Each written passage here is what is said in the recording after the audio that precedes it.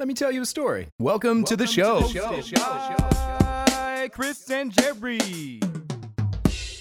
Hello and welcome back. Let me tell you a story, episode 5. Today we are going to cover a fun topic. It is annoying at times. Sometimes you're stuck in your car, you're looking around.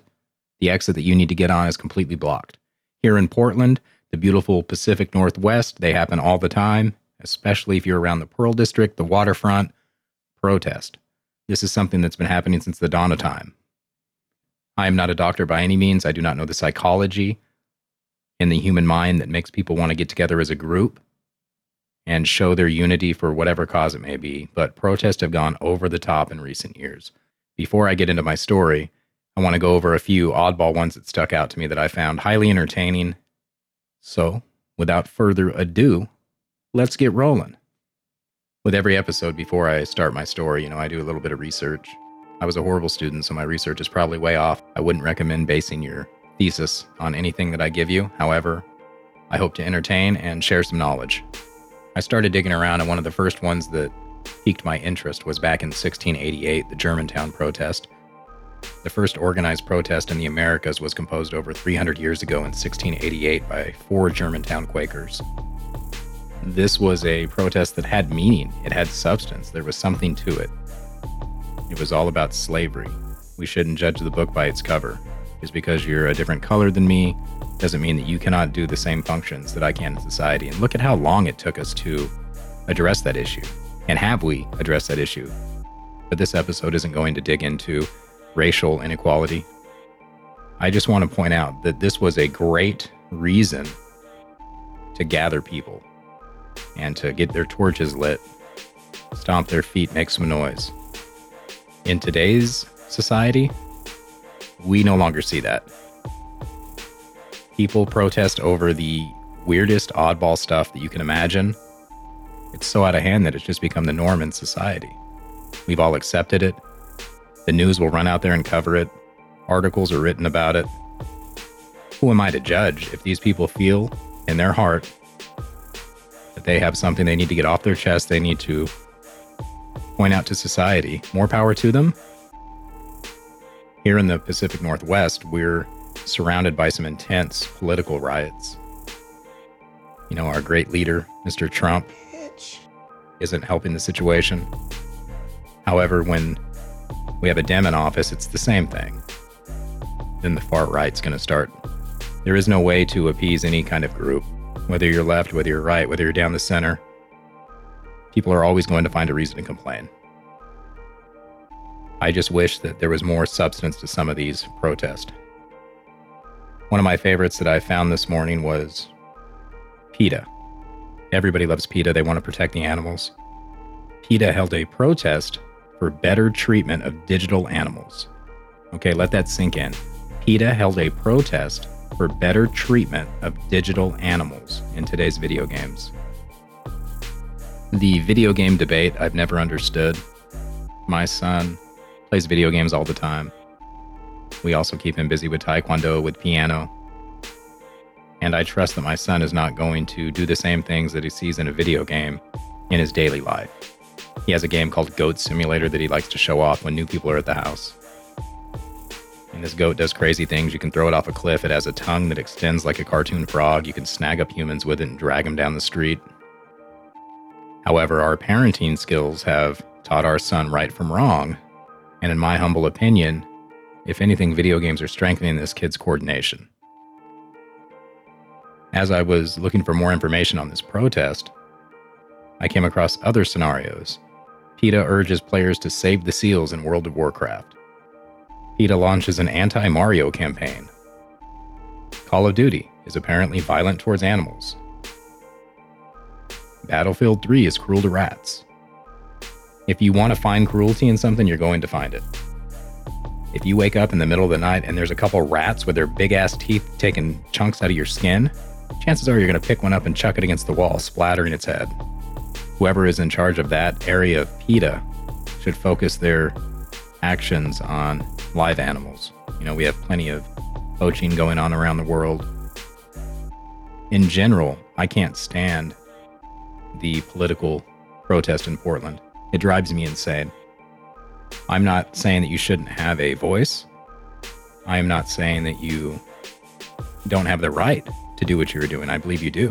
However, I think that the way that you're going about it is completely flawed. If you are anti anything, you shouldn't hide in a city like Portland. Whether you're preaching about veganism, whether you're preaching about being a vegetarian, whether you're preaching about the slaughtering of seals in Mongolia, go to a community where we don't have 1,500 of you huddled up and spread the word. You know, if racism bothers you, take your ass down south. Go find some of those Confederate flags and go door to door. Tell them how much racism bothers you. Show them examples. Here in Portland, you're preaching to the choir. In 2003, in the gorgeous city of San Francisco, some real bright individuals took to the streets to protest the Iraqi war. They said the war was making them sick. I believe that there is some substance to that protest. Shock and awe is not for everybody. However, the way they went about the protest was ridiculous. They went about it with a vomit. They clustered up, and they started vomiting on the streets in front of a federal building. Now, this solves nothing. It makes a mess of the city that you live in, and for you to support this is ridiculous. Traffic is already bad enough in San Francisco. There's already enough homeless people with their doo-doo all over the city.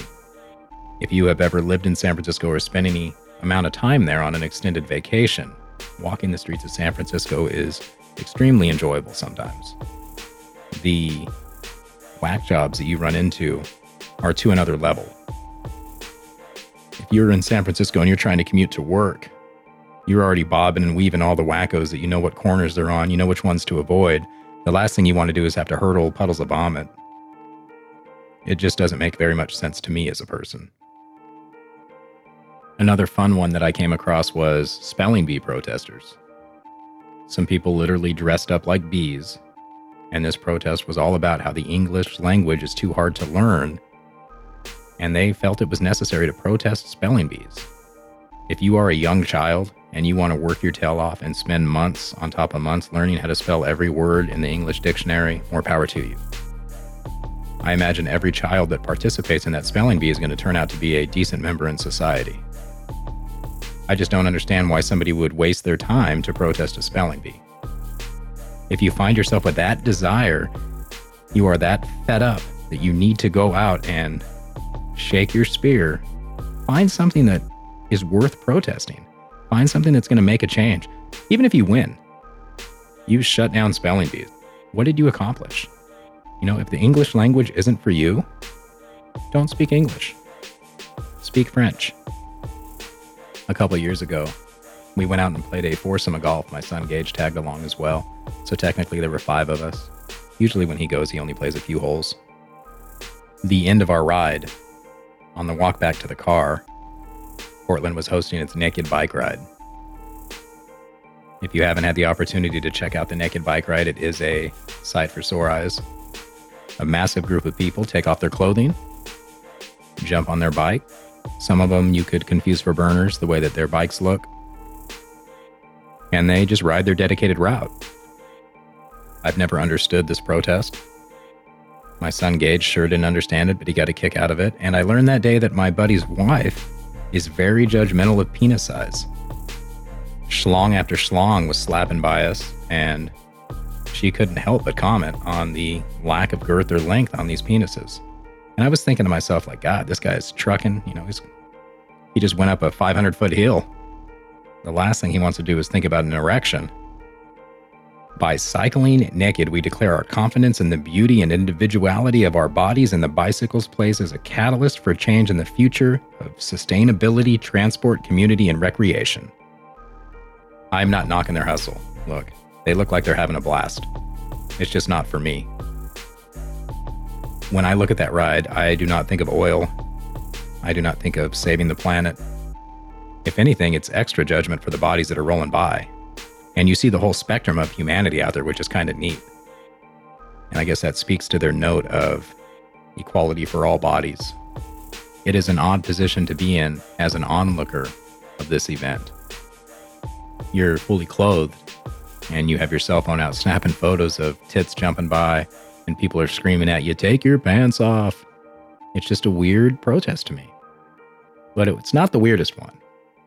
The weirdest one was one that I fell in love with. Originally, I'd set out, I was going to tell a story about the naked bike ride. That was going to be my bread and butter for this episode. Yet, the Google Fairy presented me with a better option, in my opinion. Something more my style. It's got a little grit to it. So if you have a few seconds, please join me for a story. 2009 was the year. America was still buzzing over the steamy love triangle involving a sparkly vampire, raging werewolf, and a lonely, misplaced teenage girl. President Obama was fresh in office, declaring our troops would be out of Iraq by August. The King of Pop had his final meeting with that evil seductress Karma. She showed her face in the form of an ill-mixed prescription. General Motors was busy in the closet with Uncle Sam, with the public hearing whispers of a bailout. None of these stories could bring a single ounce of entertainment or joy to a 25-year-old Egyptian man. You see, 2 years prior, young Aman found pure, unadulterated intoxication at its truest form. Stars were shining brighter, drinks were tasting sweeter, days were passing by like minutes. Young Aman was living on a cloud, not just any cloud. He was living on the 9th cloud. Coming from a prominent Egyptian family, in a society where status and appearance were the only licensed drivers, emotions and love would always sit shotgun. This way of living became second nature to any man whose family had any worth or significant social value. Any true-to-life emotion or love lay buried many feet beneath the superficial Egyptian sands. Every moment of the day, his mind raced with the ultimate taboo: love. However, this was not any ordinary love. A simple hanging up of the phone or hate-filled text could not begin to diminish its strength. This was a true love, a feeling that no other dignified blue blood could ever sense, much less understand. A love at first sight, which Aman once believed was a notion that could not exist. Generations of teachings from bitter bloodlines did not subscribe to such an idiotic way of living. You must understand, in these ancient worlds, with roots running deep, the help is just that, simple and to the point. Souls of lower society could never taint the fairest of bloods. During another meaningless excursion with his father Aten, young Aman ordered up his mind's most sought-after dish. Nights like this were standard for a family with pockets deeper than the darkest seas. As he impatiently waited for his cushery to arrive, he noticed a blemish at the table. He wondered how the staff could let any imperfection show its face around society of this kind. A lone dung beetle scampered across his father's napkin, who was sitting next to him. Also growing impatient, however lost in conversation. Speaking of his latest handball conquest, the elder failed to notice the beetle spoiling his fine linen. Young Aman 007 the beetle without interrupting the recycle story, like he had completed this mundane mission 1,000 times over. Trapping the beetle within his gold-laced fingers, he quietly toiled with it while his father endlessly let the air escape from his bottomless lungs. A short distraction, a road to mental freedom, was just what young Aman needed. Aman's valiant heroics would forever go unnoticed. If his father would have noticed the beetle, Egypt now would be populated with one less insect, and surely a staffer's head would have been served on a platter in lieu of the fragrant mix of lentil and onions. Captivated by the beetle rotating and weaving from finger to finger, his peacefulness was stolen from his mind as a crashing of glass was followed by a river of '06 French Bordeaux, now overtaking the table like wild rapids he once watched Meryl Streep navigate in one of his many American movies he collected, The River Wild. His father was furious, standing up with such vigor his chair slammed to the ground where it met a most beautiful threaded Persian rug. Young Aman was not disappointed or dissatisfied one bit. He preferred the '09's ripe, luscious fruit over the '06's exploding tannin. He could never speak out of turn and make such an insane request to his father. Secretly, he knew his father's palate was lacking taste. Not to mention, his father had zero ability to pair fine wines with fast food, much less any Michelin-rated establishments. During all of the commotion, heroics quickly turned to a dark and twisted end of life for the once admired beetle, who now lay dissected between two of young Amon's rings. It was at this very moment when his life would begin. It was as if his lungs felt air for the first time in his life. As he looked up, he could not help but stare, locking his eyes with a beautiful young woman whose life was about to change forever. His father, Aten, was making such a horrific scene. The woman was showering the table with tears. One simple slip-up from carrying an overloaded tray has now lost her the only job that she has ever known. Young Amon watched as his father berated the manager, demanding she be escorted out before he continued his meal at a new table. Disgusted with his father's display of rage, moments like this had become common for young Amon since his mother had passed from a long, unrelenting battle with cancer, a battle that not even the largest bribes could defeat. Dismissing himself from the scene, young Amon stepped outside and slammed into the eyes again.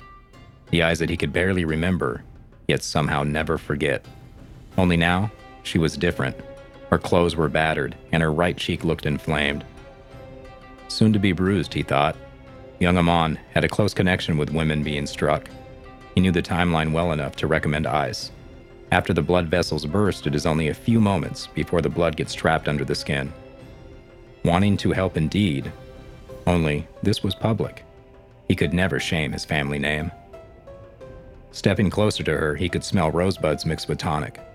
He whispered in her ear, "What's your name?" She replied, "Cleo." Amon whispered back, "Take this, get some ice," and he handed her a band of money. Over the next 2 years, Cleo and Amon developed a mental bond second to none. A love shared only in the desolate back alleys, a love that was hidden deep beneath those superficial Egyptian sands. One spring morning, Aten awoke his son with 2 words, "It's time," and handed him a picture of a woman, a beautiful woman. No man could ever dispute that. "What am I to do with this, father?" "This is the woman you will marry. Take a good look. This is the mother of my future grandsons. The vessel that will carry on our name for future generations." Young Amon was sickened as his father left the room, lost in thought. He imagined many different scenarios: running away, leaving this desert, leaving this world, and finding a new domain to love and happiness with Cleo. Young Amon believed in life. He also believed in loyalty, trust, and family. He could not leave his father, his friends, his life. He knew he had to go with the second scenario. He must tell his father. He must speak the taboo into existence. Entering his father's library, he could smell the Cuban scent burning as his father ashed his cohiba. Unlike wine, his father could pair a cigar with a dead fish. His taste for a proper smoke could never be challenged. He had a collection that would make Castro look twice. During the conversation with his father, anger raged, tears fell, and books slammed. "Never. It will never happen. Our blood is too pure. Our genes can be traced to Abraham. A fool you must be to think a servant will ever sit at our table." Destroyed, Amon knew his father would never change his mind. What would society say when a servant now wore our ancient relics on her chestplate, Amon? Ancient relics? What about me? What about my emotions and undying love for Cleo? Cleo? Who is Cleo? She is a servant. Never again mention this name in my presence. I have stood by you, father, through it all. I watched you strike her night after night. I watched you steal her soul with every mistress in late night. Do not speak to me of pureness. I will never present you grandsons with any woman. You can die in your own hate and anger alone. I will introduce a new bloodline and love my son or daughter the way you could never love anyone close to you. Catching his breath, the young Amon exited the library. His father screamed down the hall, "She will be dead, gone like your mother, and you too will move on and live the life I have provided." Amon could feel the rage brewing inside his soul. He turned to his father and said one simple word, "Never." Parting ways, Amon found himself in his room, a beautiful room well equipped for any task at hand. His father had indeed provided anything material young Amon had ever asked for. On the wall, Amon reached for a beautiful golden scalpel. His father had gifted it to him on his 9th birthday. He can remember that day clearly. It was the first day he caught a glimpse of his father beating his mother. Unzipping his American denim, he dropped his CK boxers, grabbed his girthy penis, closed his eyes, and whispered one word, "Never," just before he let the golden scalpel cut off his entire shaft. Well, I'm not exactly sure that's how it went. However, it was a real protest. There was a family in Egypt. He wanted to marry somebody who was in a lower ranking of society. His family said no, and this was this gentleman's protest to his family. He cut off his penis. However, this was a short story that I wrote. I figured I would fill in the blanks. Well, Chris, in the case of your story, you can choose to cut something off to protest. In the case of Jennifer here, you can choose to not cut anything at all to protest. All right, this is the story of Jennifer Thornburg. Let me tell you a story about her. Well, Jennifer, she's 17 years old, just got a driver's license, just going to high school, dating on and off, just exploring life, loving life, going to school, looking at college potentials. And, but first you got to worry about getting some good grades in high school. So she's going through her classes. She's going to PE in the mornings, right? Getting the blood pumping, doing her calisthenics or kettlebells, right? Doing some yoga or Pilates, whatever you do in high school.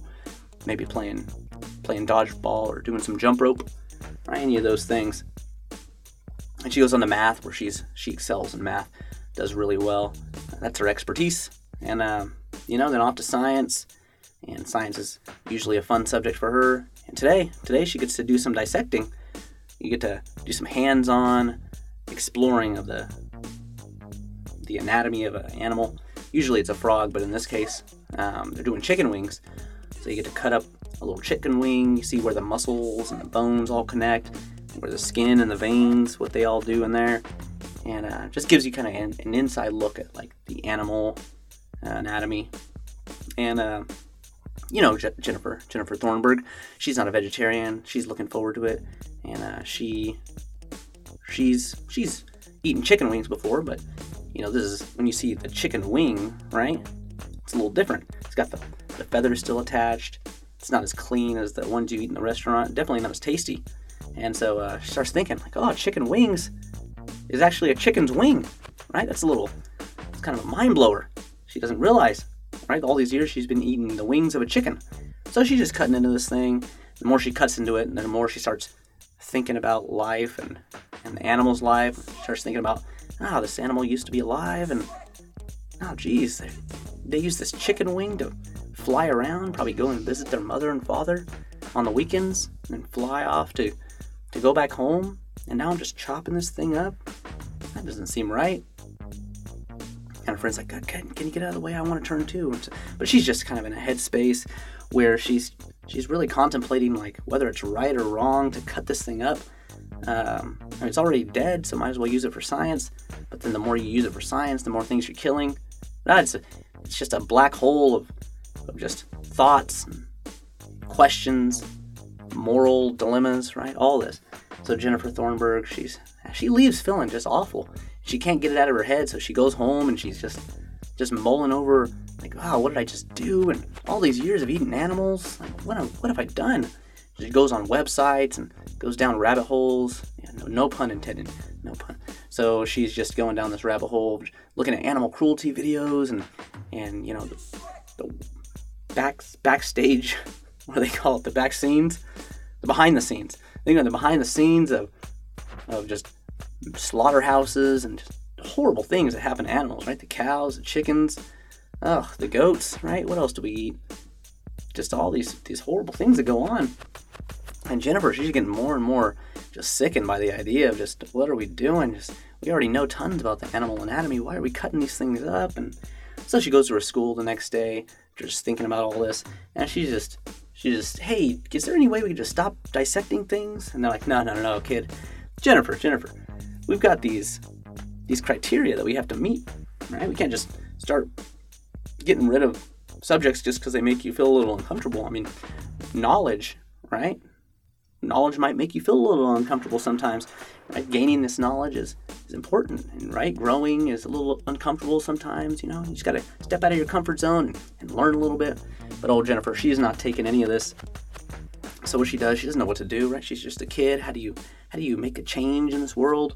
So what she does is she takes her favorite website. It's called Cutout Dissection. Very clever, right? And cutting out dissection, getting rid of dissection, but also fun play on words, cut out there. And so she takes that and she says, you know what? Start calling me cutoutdissection.com.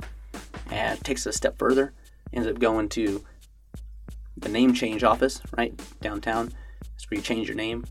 At the name change office. So she goes down there and she changes her name legally, right? Legally, she is now cutoutdissection.com. That's her name. Cutout is her first name, dissection.com, last name. Goes to the DMV, gets her new, because she's got the driver's license, gets her new driver's license made up, right? Says dissection.com, comma, cutout, right? Because it's last name first name last. And so that's her new name. Goes to school, starts introducing herself. Now, don't call me Jennifer anymore. It's my former name, right? It's my slave name. Now I'm cutoutdissection.com. You can just call me Cutout. It gives the kids a break. And so that word spreads, right? The school's kind of, not an uproar, but they're a little uneasy about the whole situation, how far she's kind of taken this whole thing.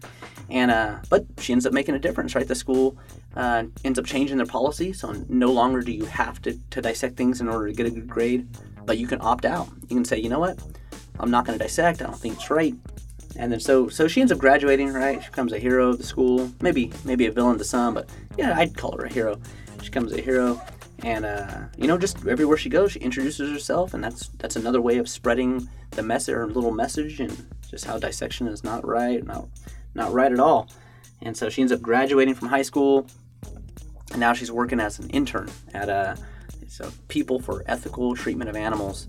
That's where she's interning now, and super happy. She wants to just pursue this career and being an activist, right? Doing her solo protests. I call it the quiet riot, right? You're not forming these huge groups, but you're also not doing nothing, right? You're still doing something. It's just something that's more meaningful and more subdued. So good for you, Jennifer. I don't know what your stance is out there about dissecting animals or meat eating in general. But, if you believe in something, might as well take it one step further and try to make a difference. If we all did that, oh, Lord, who knows what the world would look like. Everybody's upset about something. And I feel like everybody has a reason to protest. But let me tell you what, Chris, nobody does it better than the European dairy farmers. So let me tell you a story about these guys. These guys are nuts. Right? So back in 2009, or probably earlier than that, the milk prices, they started dropping real low because of too much production. So these big companies were making a bunch of milk, and the poor farmers, right, the local farmers that had been doing this all their life, they were losing money. There was so much milk on the market that the prices had dropped, and now they can't sell their milk for what they need to pay their bills. So big problem. So they were getting upset. The government, right? They did these things called the milk quotas. Real boring, but basically what they did was they limited everybody's production. So you can only produce so much milk based on how much quotas you have. So hopefully it was going to help stabilize everybody. Everybody's going to produce less amount of milk. So the prices were going to go up a little bit, and everybody's going to make some money. And in the end, be happy and content, right? Be able to go home to your family, put some food on the table. But that's not what happened. What did happen was these quotas, right? These milk quotas, they were able to be bought and sold. Oh no. Big businesses, they just bought a bunch of these quotas. They kept doing what they were doing.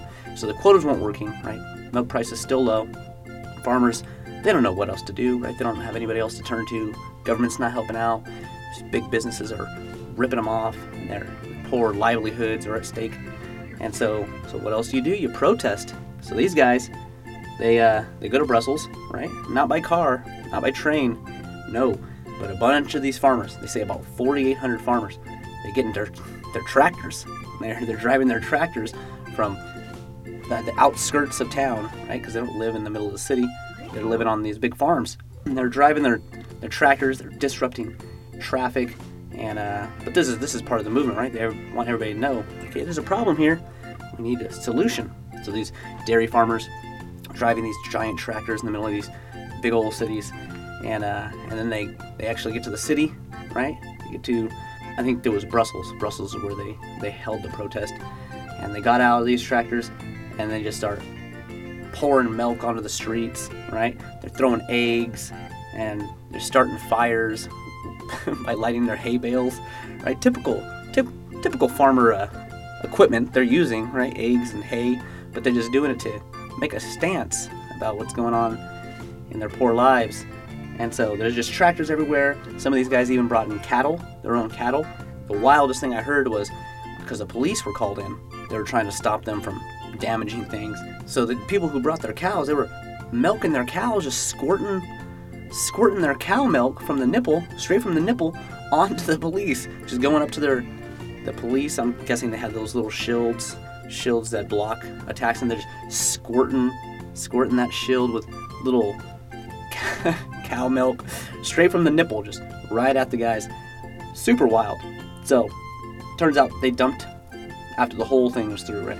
Turns out they dumped about 3 million liters of milk. I don't know what the math is on that, metric to standard, but that sounds like a lot of milk.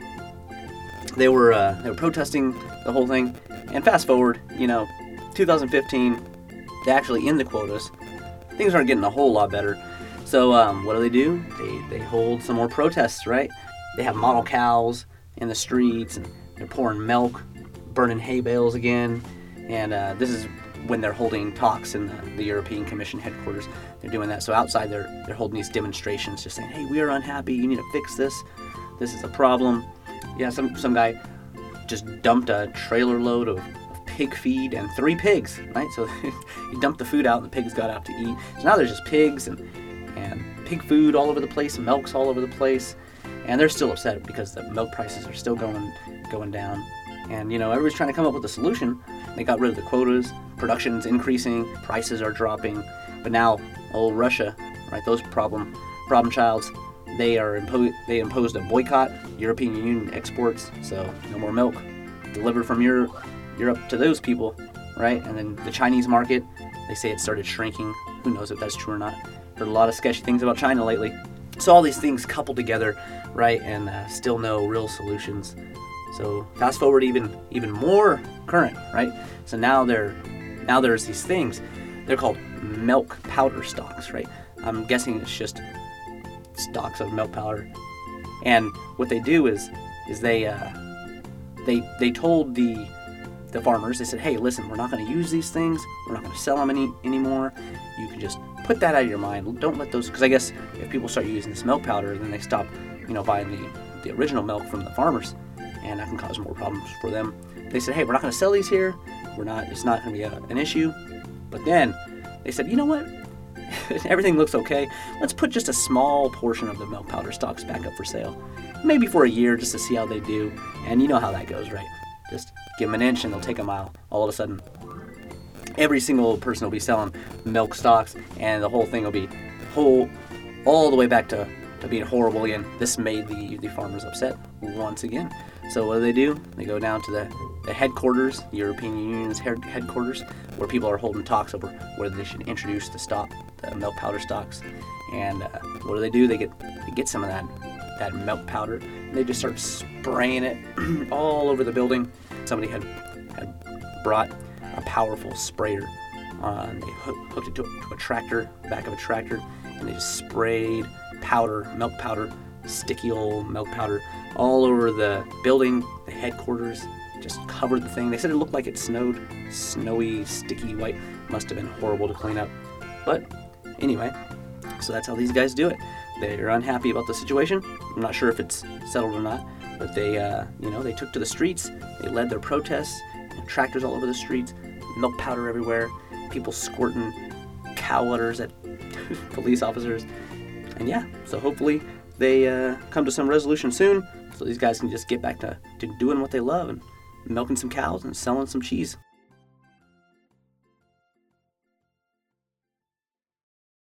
Chris and Jerry.